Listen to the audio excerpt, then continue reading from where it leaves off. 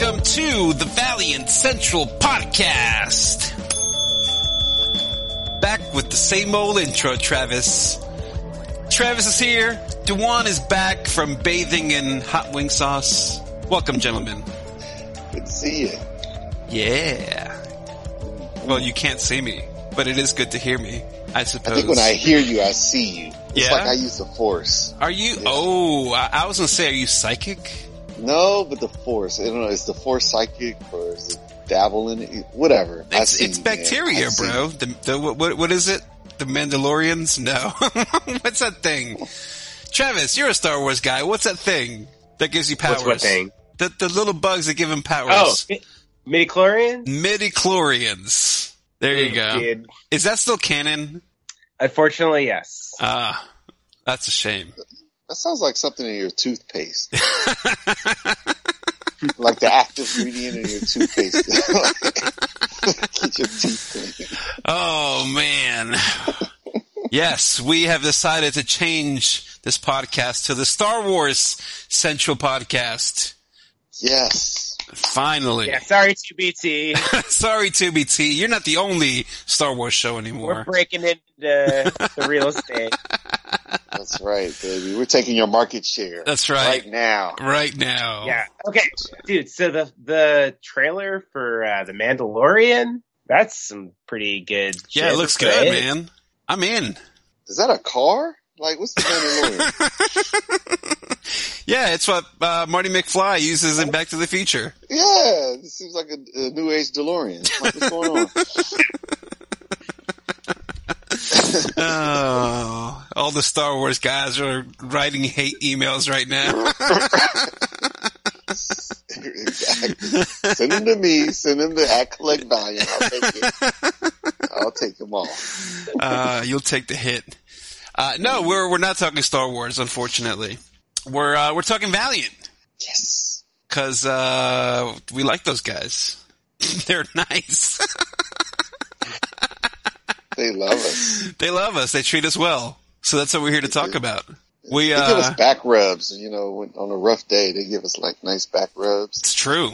It's very comfortable. Yeah, very good. That, Thank you guys. that Greg, great back rub. Great back. Greg's gonna write me an email now. What the hell? Sorry, Greg. Greg has never given me a back rub. Let me make that clear. But Greg, this is what happens when you podcast at 11 p.m. Yeah, that's right. That's right. It's like after dark. This is like Valiant after dark. No, we're going to talk about some books that we don't normally do that kind of thing, but I guess we do now. Hello. Yeah, dude. Are we sneaking in on VCR territory? I don't know what. Yeah. I don't know what VCR.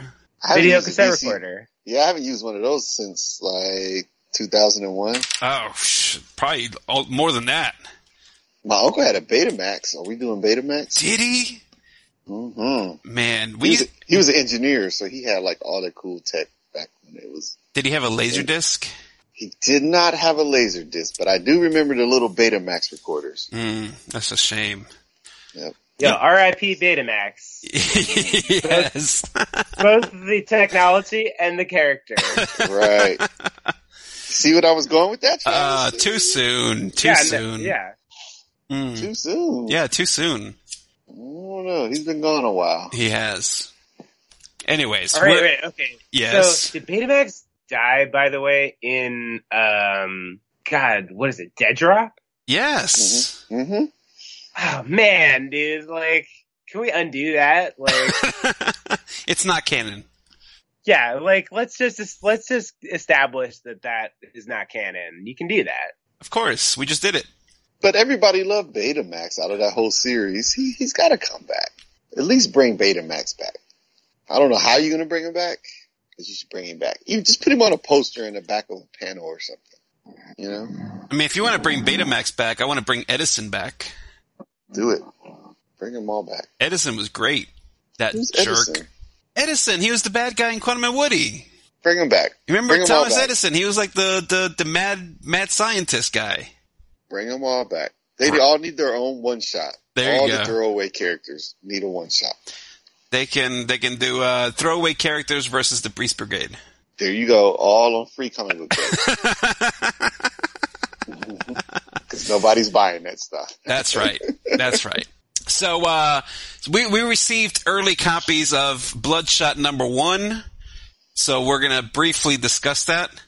But this week we have the final issue of Fallen World. And since we've already discussed Rai, I figured we could spend a little bit of time talking about Fallen World. I agree. Let's do it. Right on. All right. Fallen World, of course, written by Dan Abnett with art by Adam Polina. Abnett will be writing the new Rai series, as we've discussed previously. Go check that episode out. That's from like 3 weeks ago. Adam is not doing the art. It'll be Juan Jose ripping it up. But yeah, let's talk about this one. Because I think now we can actually talk a little more freely about Rai. I think the stuff that happens in Rai #1 is not spoilery if you've read issue 5 of Fallen World. Is that fair? Yes. So let's assume everyone has read Fallen World #5 by now. If you have not, pause the show, come back later on, or just read it as we talk about it, because that's how we roll. All right, so we get a final battle with the Bloodfather, which I love the name. I wish somebody would have come up with that sooner. The Red King. The reason I love it is, I don't know if you guys know this, one of my favorite TV shows is on the CW. It is called The 100. And last season there was a character called the Red Queen. So when I saw the Red King, I was like, this is perfect. Because they're both kind of post-apocalyptic shows. That show's very good, by the way. I don't recommend you catch it at a current season. It's one of those things where you probably need to start at season 1 and watch it. But I really enjoyed it. I like the take on Bloodshot here. The union with Father. I like this whole quest of finding the 12 sons of Father or whatever, that Rai's gonna have to go into. Again, spoilers for Rai #1. Basically the setup that we get at the end of this issue is how Rai #1 begins. So let's talk about some impressions on, I guess maybe the series as a whole, not necessarily just this particular issue. Well, the art wasn't very moving to me, and I hate to criticize artists because I can't draw to save my life, but it does help the story pass, go through better, and it just was hard. But I like the characters. I mean, it drew in a lot of characters, a lot of new characters. So, there's it could branch out a lot of different ways to me. You got War Mother in there, the Beast Brigade, Rai, the Blood King. That's very exciting to me, to be honest. To get those characters back in that 4001, 4002-ish, vibe. But I think the art just kind of let it down. Because the 4001 art was really good, and you kind of thought you were getting that in this story, and you kind of didn't. But I did like the colors. I think I mentioned this before. The colors made it seem like it was OG, Unity or OG Valiant. Mm-hmm. So that was really good to me. So I know we don't give a lot of airtime to colorers or whatnot, but it was good. I really like the colors in this book, in the whole run. So that's my thoughts on that. Let me ask you. You still get physical copies of these books. Travis and I are exclusively digital on everything. Did you notice a difference in the quality of the art between the print and digital versions? You know what? I can't really answer that because I didn't read one physically. I just read the digital. But gotcha. I'll do it right now. I'll go downstairs and grab one. Yeah, just take a look. I'm curious. Yeah. Go ahead, talk about it, and I'll grab one. Yeah. Because I know this has come up with DC books, for example. Now that they've changed their the quality of paper they use recently, and I have noticed that for the most part, I don't think there's much of a difference. But there are certain styles that I don't think fit as well in digital as they do in print, even through the Comixology guided view. So I was curious about that a little bit. Did you have an issue with the art, Travis? No, I enjoyed the art, I thought it was pretty attractive, Polina's art, Yeah. And I like it's very detailed, like, and you know, I like the design and execution on like the mutant animal creatures, like the Kartunga, the Tunkunga, yeah, clan. Like I thought that was great. So like, you know, I think obviously you established an aesthetic. You know, the Clayton Crane stuff, like since he was exclusively working on that, all those characters for so long, I think it's difficult for people to accept like a different style, you know, like, but I thought this was like looked really good to me, you know, as did like, Kafu when Clayton was doing 2000 or 4001. Right. So art-wise, I liked it, you know, story-wise, I thought that there was a lot to like, you know, like I thought it really did a good job of picking up on existing continuity, to the extent that is important to people. But like, it also, I thought, built out the world a lot. Like this whole like Kartunga clan, I thought was a really cool thing to put into the mix, you know? I think there were things, obviously, like the ending is kind of like not really a conclusive ending, you know? Like father survives and everybody escapes for the most part. Like, so that's going to be a story that continues, and that's a good thing. I thought it was strange they didn't really pick up on the whole thing with like the Geomancer and Gilad from the last issue. The thing that seemed to be like take up a big chunk of that issue was talking about this choice to make, and it's like, well, what happened with that, you know? Well, I think even though it wasn't explicitly said, I think the choice is pretty obvious, right? Because the Geomancer is opening up this portal for them to escape out of. And I found that really interesting because even though it's kind of glossed over, it's like a panel, maybe 2 panels about this. The fact that they're bringing in the Green of the Grove as kind of like, it almost felt like future Geomancer kind of, right? I can't remember like the exact lines that were said. And I'm not going to look it up right now. But I was like, okay, like these are basically Geomancers of the future. And it's the first time I think that it's been established in that way.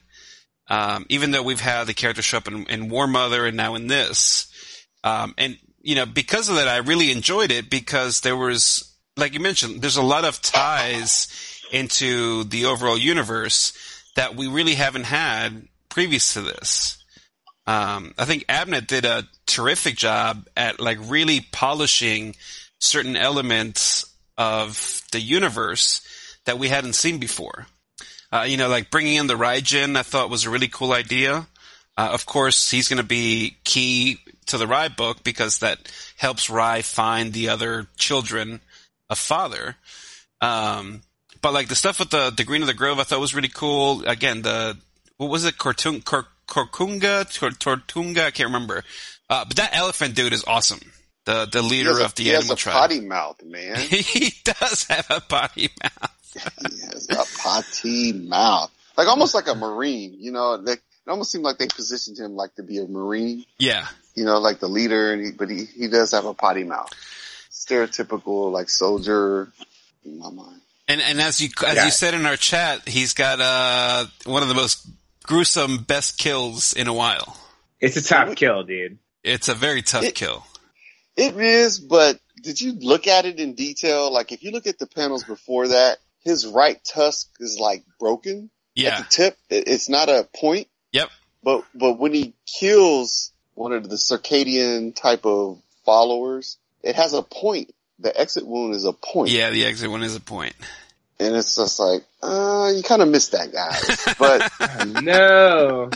Yeah, but to Travis's point, it was probably one of the top, like, it's got to be in the top 5 or top 10 kills in Valiant. I mean, it still doesn't beat that one with Exo, right?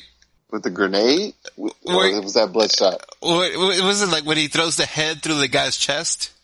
Oh, yeah. Yeah, Ghost Rider Collider. Yeah, Ghost Rider Collider. Episode title. That was, that's what it's called, dude. Oh, is it? Like, that's legit the name of it? That's like OTV, nomenclature. I love it. Shout out to OTV. Yeah, that was a good one. Matter of fact, the best one. But yeah, this is definitely up there, man. It was, and I wasn't even expecting it because I was trying to follow this very closely, panel by panel, because there's a lot of action, in particular in this last issue, the issue before as well.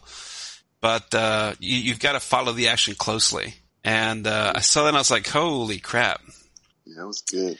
And I went downstairs and looked at the image, or looked at the physical copy. Mm-hmm. The books do look better in the print. Yeah. They do. They look better than the PDF. I don't know what it is. It's like the inking isn't heavy. So like the inks are really thin, and maybe it kind of makes the artwork look lazy in a sense. Kind of like something you would do maybe starting out. Like it just took me back to like my high school art class, you know, I got trying to draw, you know, and I don't know, like I like the colors because it reminded me of OG Valiant because it's like painted almost, like watercolors. It's just like watercolors, which I really liked. So I don't know, it's not that the art is bad. You know, Travis, you really liked it. It's just maybe the combination of the inking, the art, and the colors. So maybe it wasn't a good mix. I think maybe the problem is you're judging it by the review copy.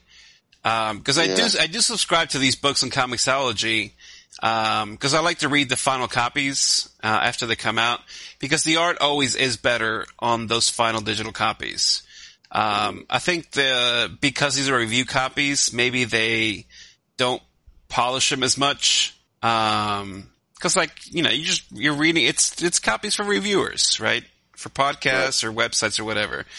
So you don't need to maybe go all out on it. And as a result, I think the art sometimes does suffer a little bit on a review copy.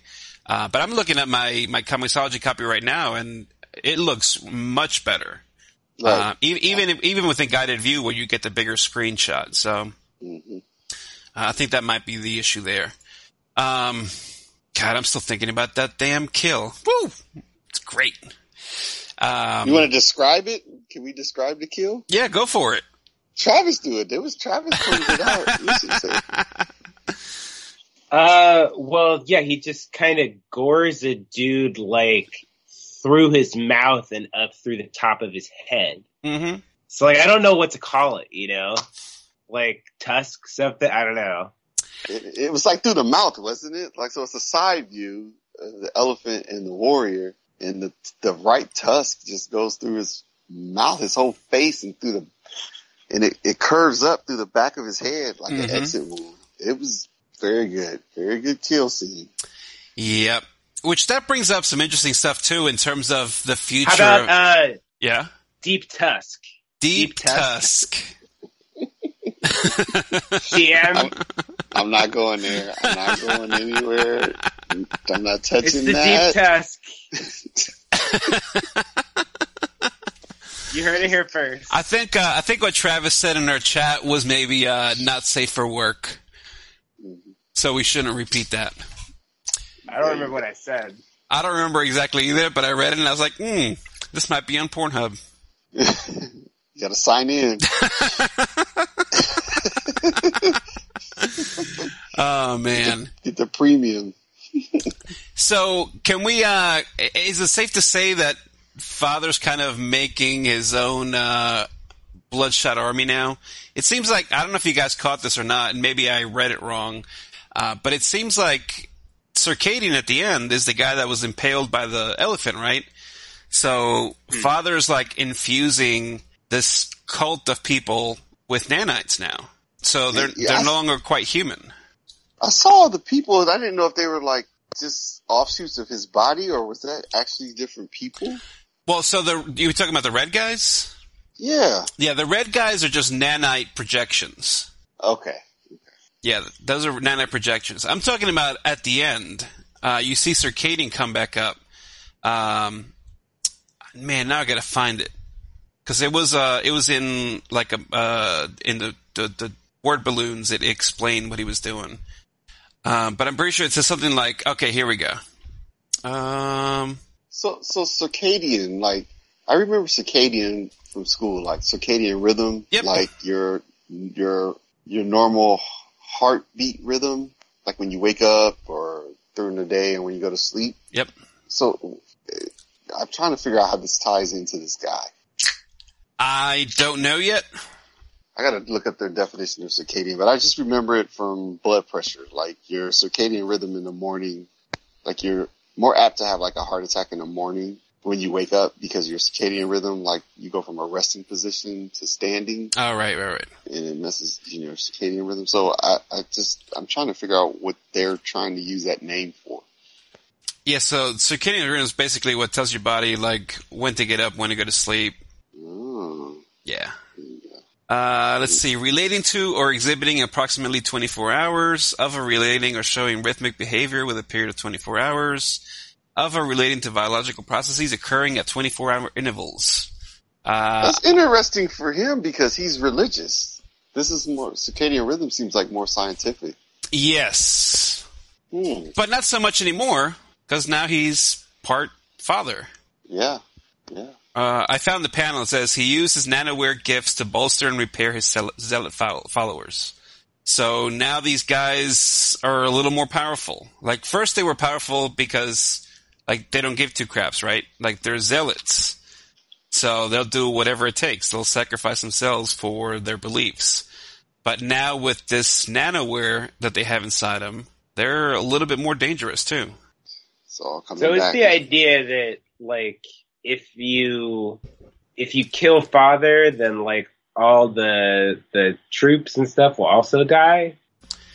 I mean, maybe they got to fight on two fronts. Well, didn't the old father, the original one, didn't he have like control of everything pretty much? Like all his warriors and stuff, he could just, even the Rise, he can just, send them out to different sectors and do what he wanted to do. Yeah, because he's trying to build up his army again. Yeah, he's trying to do the same thing because they all had part of his nanites in them, so they were all connected to him. That's why he wants to find these 12 children, because by each one has like a different piece of the software required to recreate Father.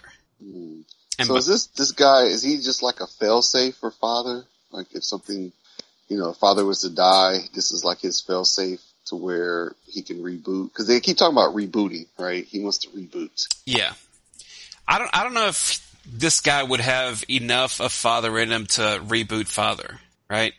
Mm-hmm. Maybe there's something about like the bodies chosen where they can't handle all the information of Father, and that's why originally he put him in these 12 different bodies. Which I was a little confused because they keep talking about finding these 12, but Raijin admits that he already killed 3 of them. So there's not 12. There's more. There's got to be more. Yeah, there's got to be more. So I'm thinking they're like floppy disks, man. Your Apple IIe, you have to put the floppy disk in the drive, and that's the only way you can reboot. Do you remember, Martin? You don't remember. Oh, I remember. Nah, bro, that was my first computer. Yeah, a IIe was my first computer. You had to put the 2 floppy disks in to get it to boot up. Yep. Maybe that's what this is. God, that computer was terrible. It had Oregon Trail. Hey, be nice. Be nice. I had Oregon Trail in my calculator, bro. What are you talking about? Yeah, well, that's old fogies did. That's right. Man, did you ever play Drug Wars? No, I did not. Oh, my God. Drug Wars? Maybe it was just the thing in my high school, man. We had to have those scientific calculators, the graphing calculators. Mm-hmm. And the cool thing about them is you could write programs in BASIC on them. Right. So, like, we used to share games with each other. Like, you could download them off the internet, super slow, of course, because it was all dial-up back then. But you can, like, download games on the internet and put them on your calculator. And one of the ones that we played was Drug Wars, where, like, you were a drug dealer. You start off dealing Quaaludes, and, like, you have to sell them and they, like, make a profit. Sometimes you gotta, like, run from the cops. And it wasn't like, there was no graphics, it was all text. But it reminds me of that because one of my kids right now is playing a game called BitLife. And it's like freaking Drug Wars, except like this is a new game that just came out. What? Yeah. I'm telling you, look up Drug Wars game. It was the best thing ever. And then, like, you could upgrade yourself. So, like, when you made enough money of selling Quaaludes, you can, like, get into more expensive drugs. So, like, if you got into cocaine, like, you'd make a bunch of money because cocaine was more expensive. See, that's the government's way of trying to get everybody into the drug game back in the 90s. It's a conspiracy. It could be. I said it here first. Mm-hmm. It could be. Game. Yeah, it's on the nets. Mm-hmm. Oh wow. Mm-hmm.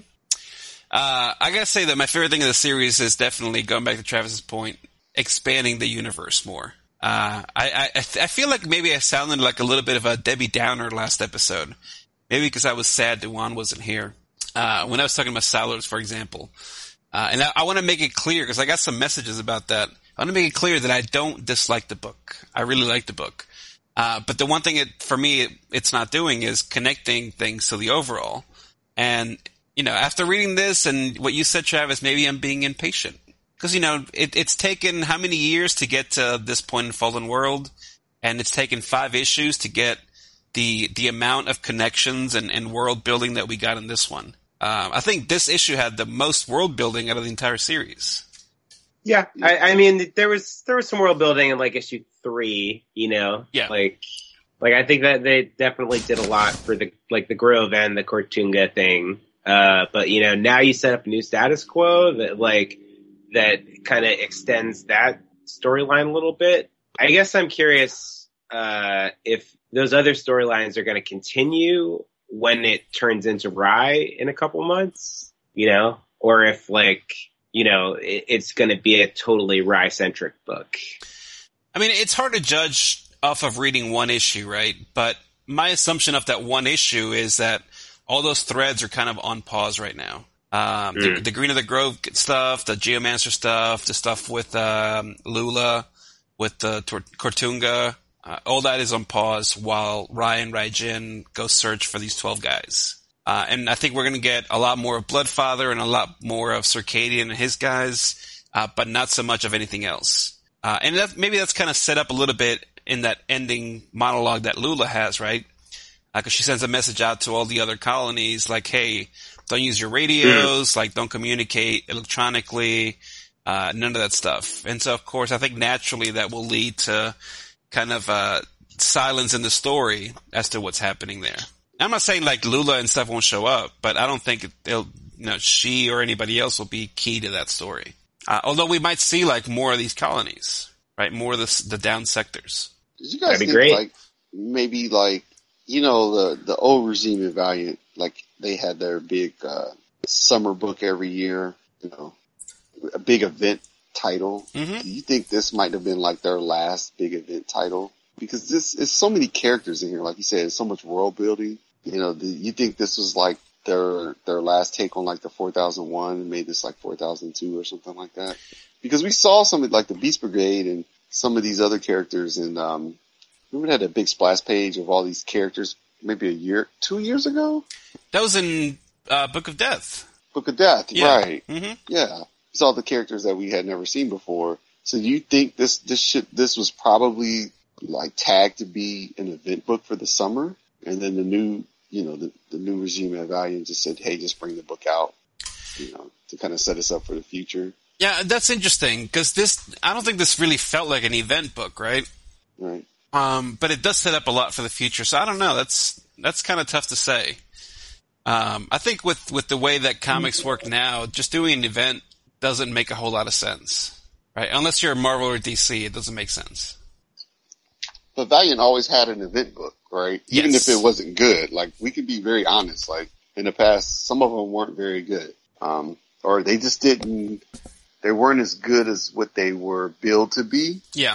You know, not to say that they weren't important, but towards the end there, you know, we kind of thought the build-up wasn't worth what we got, but they did advance the storylines and whatnot, so, and the characters. And I kind of got that feel with this. Like, it could have been pubbed to be something really big. And you know what they used to do is they'd bring out all the covers and, you know, pump you up. This is going to be the big storyline in the summer. And then you're just like, okay, you just spend a bunch of money on it as collectors. And I can see them, you know, wanting to do that with this, but they didn't, which I appreciate. but it did advance the story.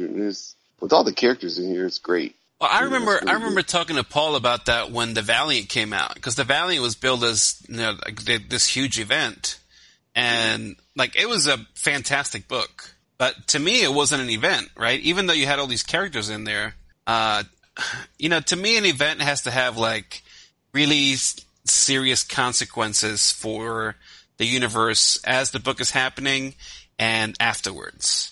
And I think the only really big thing that came out of the Valiant was Kay dying, and then maybe that led into some of the Bloodshot stuff that came out afterwards. But outside of that, it didn't really affect anything else, right? So in terms of that, I don't think it's an event. I think the event thing, maybe the definition isn't quite clear sometimes, because I think some people will be like, "Oh, an event is just your key book that you're focusing on." And to me, that's not an event. Right. Yeah, dude, they've used the word event a lot in over the years, essentially to kind of refer to miniseries. The Valiant. It did it for Divinity 3, which is kind of understandable in a way, because it's you show glimpses of universe stuff, and there was tie-ins, so that kind of feels like an event. Bloodshot USA was just a miniseries that was arguably just a continuation of an ongoing, but they called it an event. It's questionable maybe what the term means per se, aside from we just want to put more attention on this specific arc, Yeah. But I mean, it seems like it's difficult right now to grapple with the idea of doing a big event that touches a lot of stuff and has tie-ins, etc., in the classic sense, because there kind of isn't a single right now in Valiant. Right. There's all of these different books, but there's not really an indication ever of when things are happening in relation to what, Mm-hmm. They've kind of lost that thread almost entirely. So to try and get back to a thing where stuff is interconnected and you have big seismic things that kind of shudder outward into the universe in the typical sense of events, that's, I don't know if that's ever, I don't know.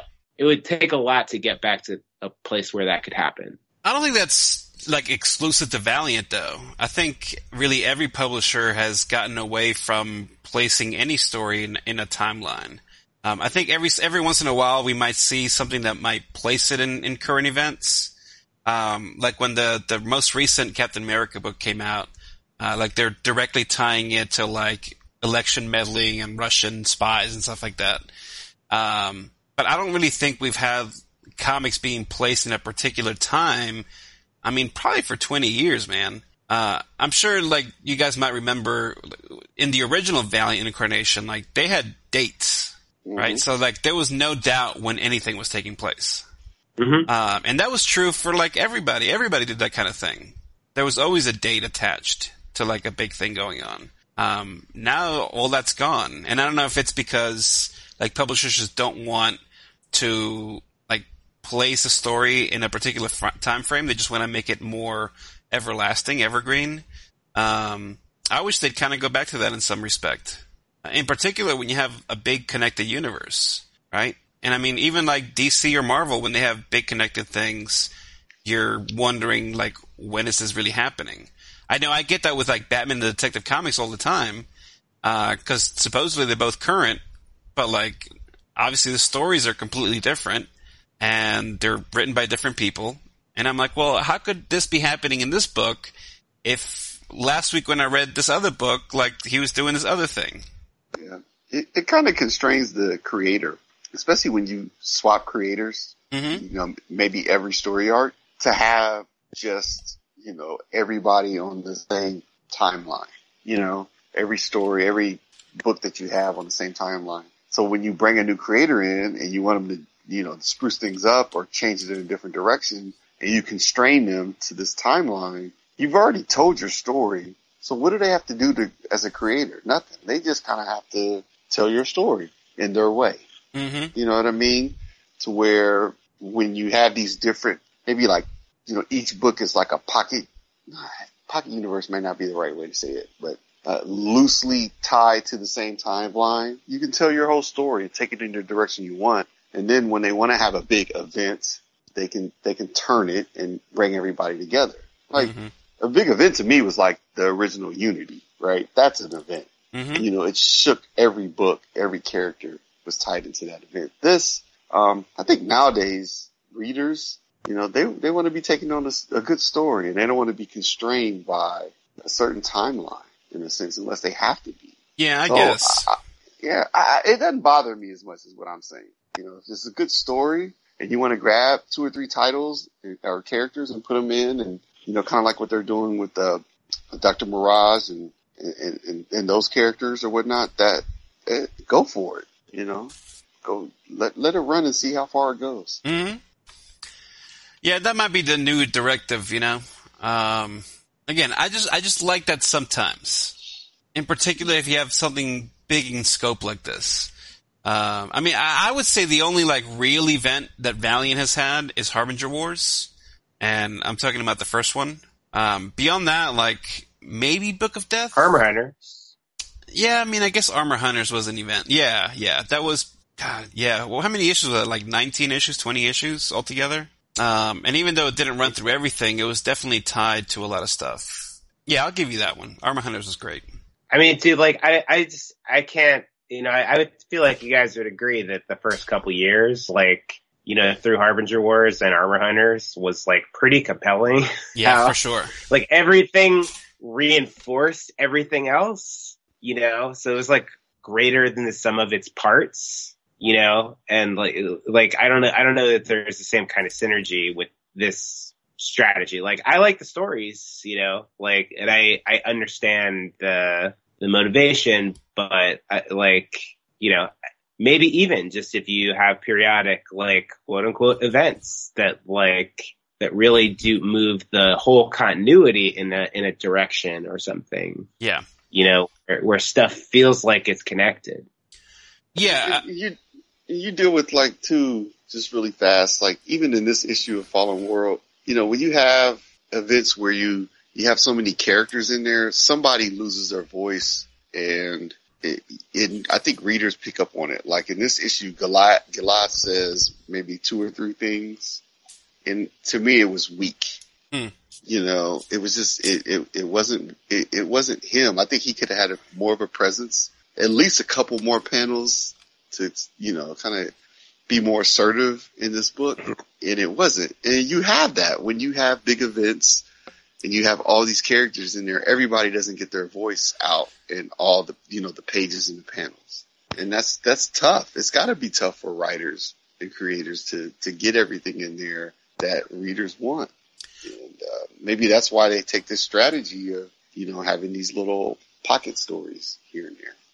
I will give you that. You would think a character like Gila that's been fighting wars for thousands of years would be at the center of this battle against the Bloodfather, right?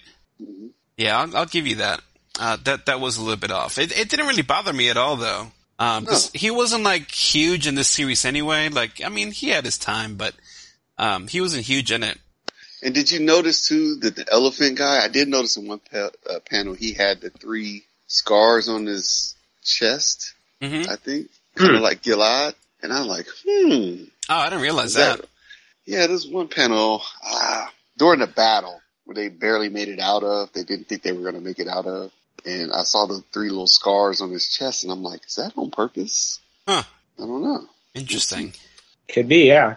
Just look at it when you read the book. Yeah, I'll have to take a look at that again. I did look at that one scene that you were talking about with the broken tusk, and that's a different elephant.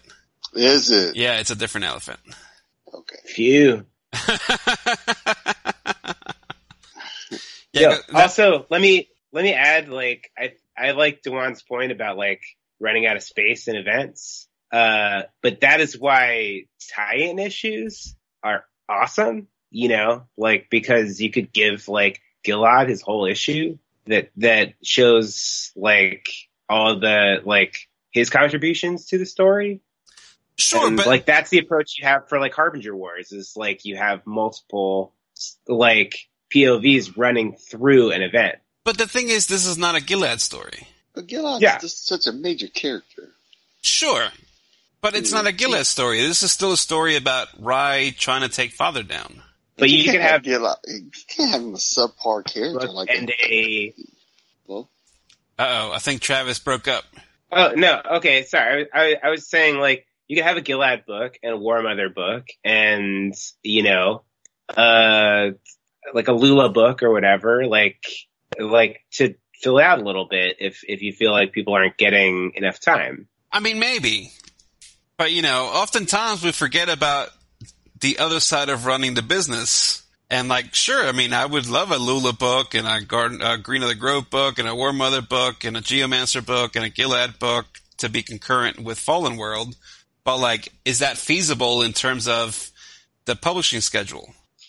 Well, it's just like, if you can have a fan base that absorbs, like, huge orders for, like, carbon fiber covers and glass covers and stuff, like, I think that they could absorb, like, an extra tie-in book a month for, like, when they want to do an event again, you know?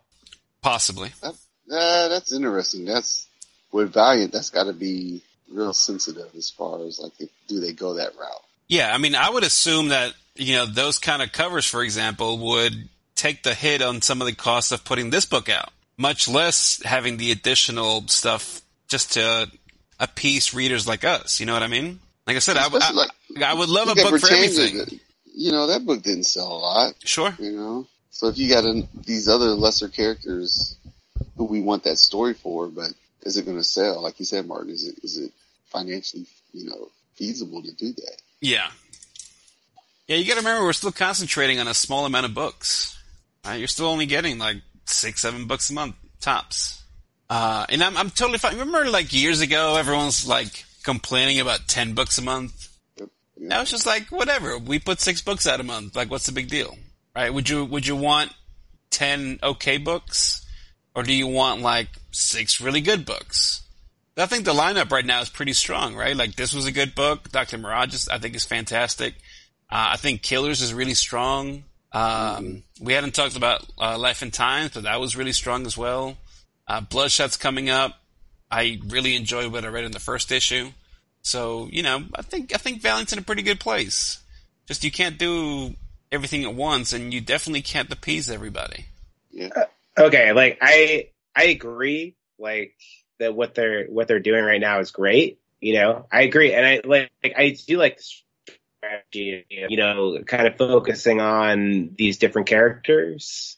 But, like, there are fans out there, I'm trying not to, like, puppeteer here, but, like, I feel like it is a narrative that people want the tent poles, like, they really miss 4. And I know that Bloodshot and EXO are coming back, but, like, Archer and Armstrong, there are tent poles that haven't been there. Like, Harbinger, who knows if that ever is going to come back, like, so people, I think, certain of the fan base seem frustrated right now with there not being the staples and kind of looking at, what they would see as, like, second tier characters. But if you had 10 books, you could do both. Well, that's the dilemma you're dealing with here. Like, the Valiant has so many characters, and everybody has their favorite books and favorite characters, to where, like, say if money wasn't an issue, they'd put them all out, right? Mm-hmm.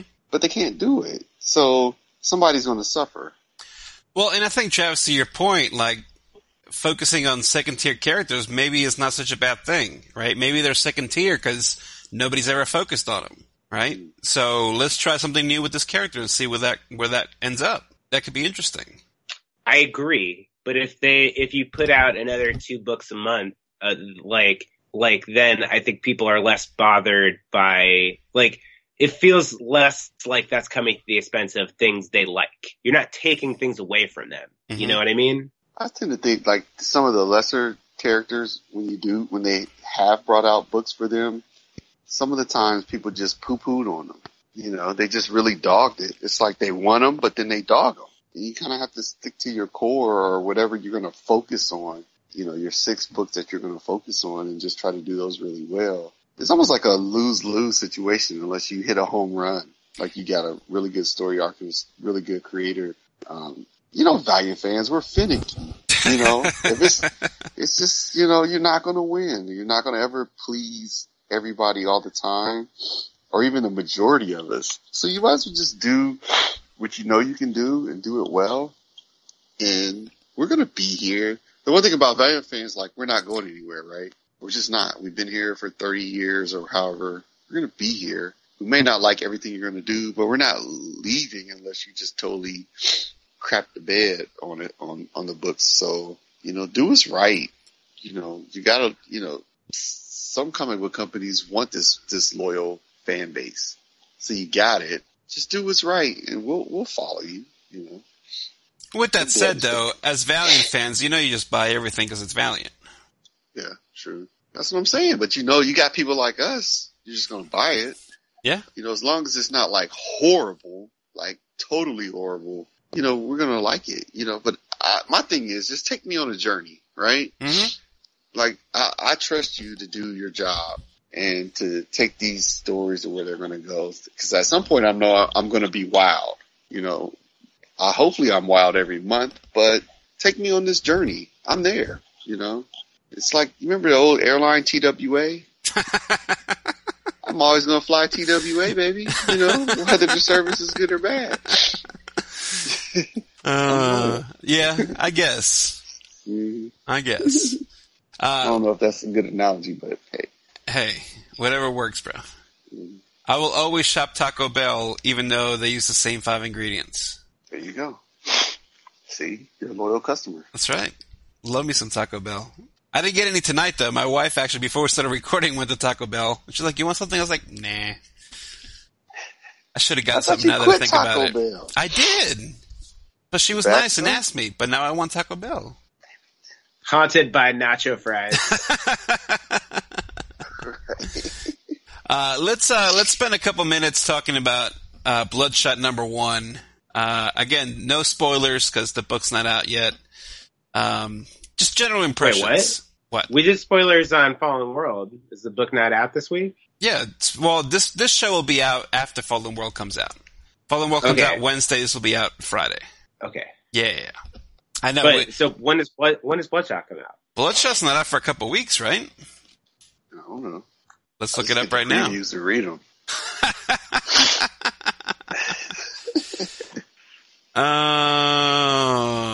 Now I gotta find it. Way to go, guys. Sorry. Let's see here. Oh, it's September 25th. All right. All right, there you go. So it's 4 weeks out. All right. Okay, got it.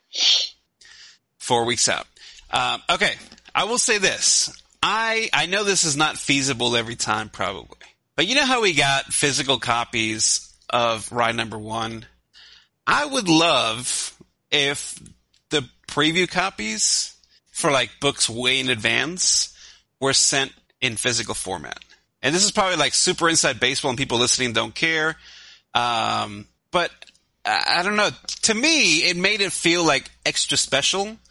Plus you have the fact that like, you know, this is a constant problem in comics. People share like review copies, right? And it kind of gets rid of that problem.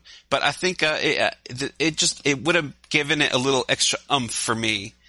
If these books that we get a month, 2 months, 3 months in advance, were sent out as physical copies.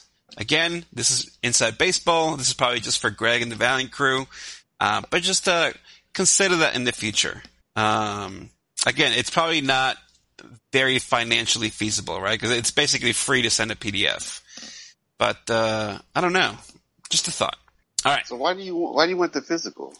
I think by doing the physical, I even though I'm a digital guy now, I do still believe that there is something about the experience of having the physical book. Okay. I think there's something about it that reads better, maybe because I've just been reading comics for 30 years, right? And it's something that I'm more used to, and it gives me that like fuzzy feeling of being, 8 or 9 years old and getting my first comic. But also I think like in terms of the reviewing side of things, to me, it makes it better because there's no way that this can be sent out and people read it ahead of time. I get you. See what I mean? Yeah, I got you. So, I just wanted to throw that out there. All right, so let's talk about Bloodshot number 1. Yes. I'm excited. Duan, kick us off. Give me some overall first impressions. I don't get excited a lot about anything, But, that sounds so bad. Man, and I've been down on Bloodshot, like totally down. Like I don't think I even read the last run because it did. I never do that. I usually read everything. Man, I opened this up. It just reminded me of when I started reading comics.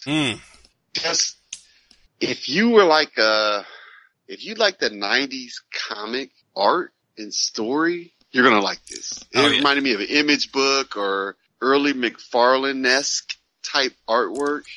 Maybe that's giving it too much credit, but maybe it was just the inker on this. It was great, man. I just felt like I went in my basement and pulled a bunch of old Backlash issues and was reading this like, holy shit. Man, see, this is Brett great. Booth, dude. Exactly. So Brett Booth I was introduced to Brett Booth through Stormwatch. Okay. He did issues like 3 to 6, I think, and then he left because he was the artist on the Backlash book. And you guys know, the only thing I love as much as Valiant is Wildstorm. And just like seeing Brett Booth doing this character just gave me like a fuzzy feeling inside. Thank you. That's what I mean. Yes. Yeah. Cause it was exactly what you're saying. It was like reading a comic 25, 30 years ago for me. Cause I was into Brett Booth 25, 30 years ago. Mm-hmm. Right? Like he was drawing the shit that I loved. And so for that reason alone, I was very excited for this book. I knew that just seeing Brett's art was going to be something.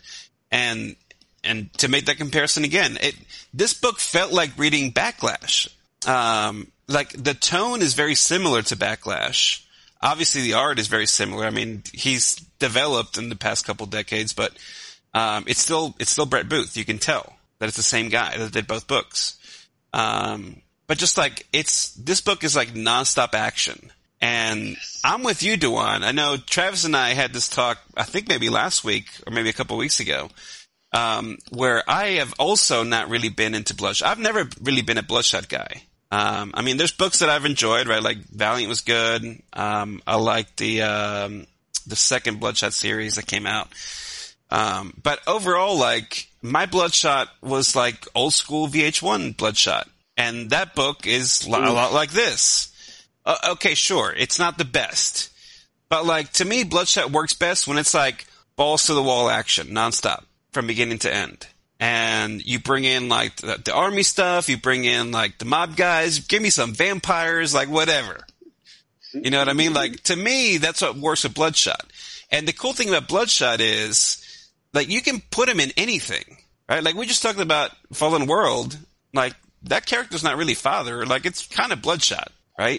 You can do that with this character, and that's really cool, that every person that writes him can have a different take on him, and it still feel like Bloodshot. And to me, this feels like the most Bloodshot.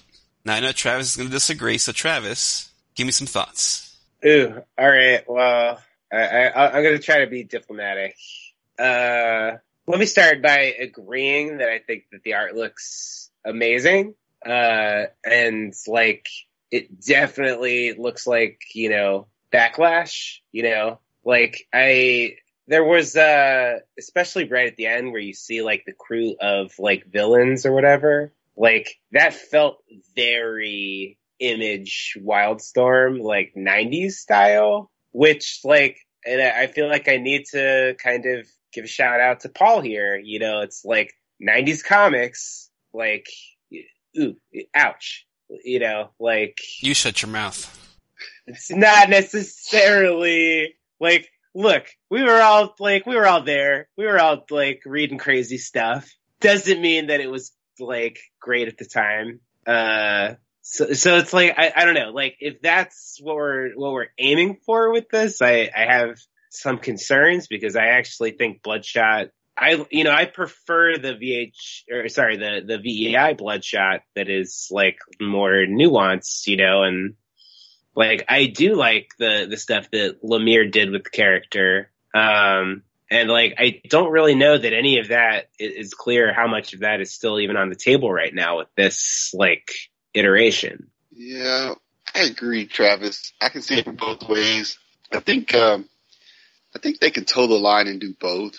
You can have the nuanced Bloodshot, but some of the panels in here, the action scenes, that's what you want with Bloodshot. I mean, the way the artist did these scenes, and I won't spoil it, but there's a couple panels, some of the fight scenes, I'm like, yes. Because you don't have to think, and it's just action just dropped on your lap.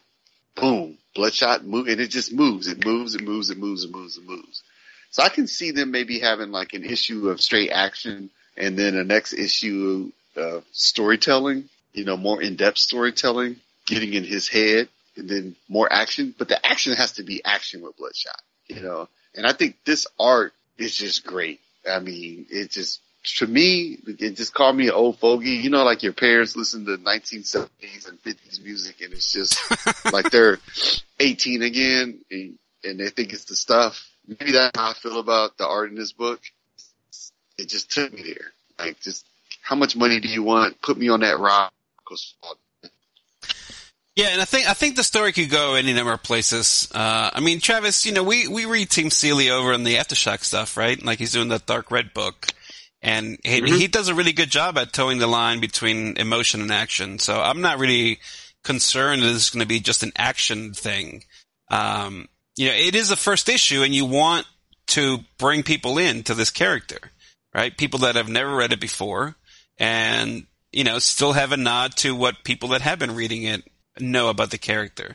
And I think there's several nods, and I think the path chosen for this series, at least based on this, follows directly from what we've seen before, right? It's like Rising Spirit's gone and Bloodshot's now a renegade, being hunted by this group. So I think that works perfectly. But he's also doing a mission at Yemen, like at the behest of, Unclear, like, sure. What is he doing there? I don't know. Like, I feel like this is like kind of a recurring thing, like that.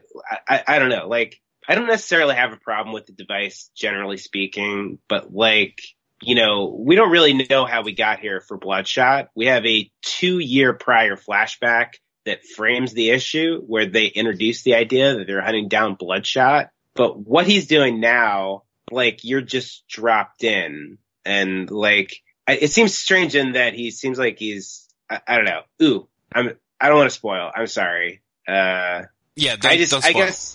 I guess I just, I don't know. Like I personally, like, wouldn't mind a little bit of, like, getting there rather than doing it in flashbacks. I mean, I feel like he's basically been dropped into a situation in every story that he's been in VEI. And we even see that in like the Book of Death stuff when he goes and lives with that Eskimo tribe, the Inuit tribe. Like, why is he there? He's just there to get away. Maybe that's why he's in Yemen. He's just there to get away and protect people. But can we agree that Bloodshot is a mess? Like, I don't. It's purposeful. Like, if it's purposely done, Bloodshot is a mess. They try to have handlers, right? And that gets blown up. Right? He's handled by people, told what to do, it blows up. Then they send him off on his, he has a kid and a dog and blood squirt and all this. And that's a mess. And then whatever they try to do in this last run is a mess. Bloodshot USA I liked it, but it was a mess. Like, you just don't have a direction with him. He's just like walking in circles. Like, he's like homeless in his own world. And then people try to take advantage of him, and then he tries to get control, but he never control of his life. And then it's just a mess. He needs a wife or a direction. He needs a therapist, something. What are we doing with Bloodshot? I'm confused. Oh, maybe Tim Seeley will fix that for you. Thank you, Tim. Please, Tim. Please. I'll send you a Christmas card. Please. Yeah, I thought this first issue was really fun, and I enjoy. I mean, that's what I want out of Bloodshot. I want a damn fun book where stuff blows up. That's exactly what I want. Yes. And mashed. You know, maybe we'll figure out what he's doing in Yemen next issue or in 2 issues. But you know, like, it's a first issue. What do you want in the first issue? You want to draw the crowd in. You want to have something exciting. You want to set up the villain, and you get all that stuff here. Right? And I think Travis needs to write Bloodshot. Oh, hell yeah. No. There you go. Yeah. No, I don't want that, man. But I could pick somebody to write Bloodshot. Yeah? Who would you pick to write Bloodshot? Well, maybe we'll talk about that in a future episode. Very good. Very good. So I guess that means 2 thumbs up and 1 thumb sideways? Yeah, I mean, like, I'll go thumbs up. You know, like, I'm rooting for it. So, you know, like, yeah. Fair enough. Let's hope it's good. I think it's going to be great. It is awesome. Pick it up. I'm jazzed. Definitely jazzed on this. If you remember those Wildstorm days, I'm telling you, you're going to love it. Ooh, Nelly. There's one panel on there. I don't want to spoil it, but the one scene, I think he had a guy in the headlock or whatnot. Uh-huh. And yeah, I won't spoil it. You got to just see it. I was like, yep. That's what I've been screaming this whole time. That's what I want. Mm-hmm. That right there. Give me more of that.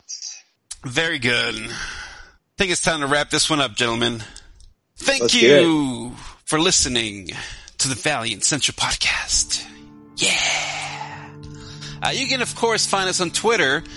Let us know how you feel about things. What's Valiant doing right? What's Valiant doing wrong? How'd you like Fallen World? Are you excited for Bloodshot? You should be. Don't listen to Travis. You can find us on Twitter. Of course, Dewan is at Collect Valiant.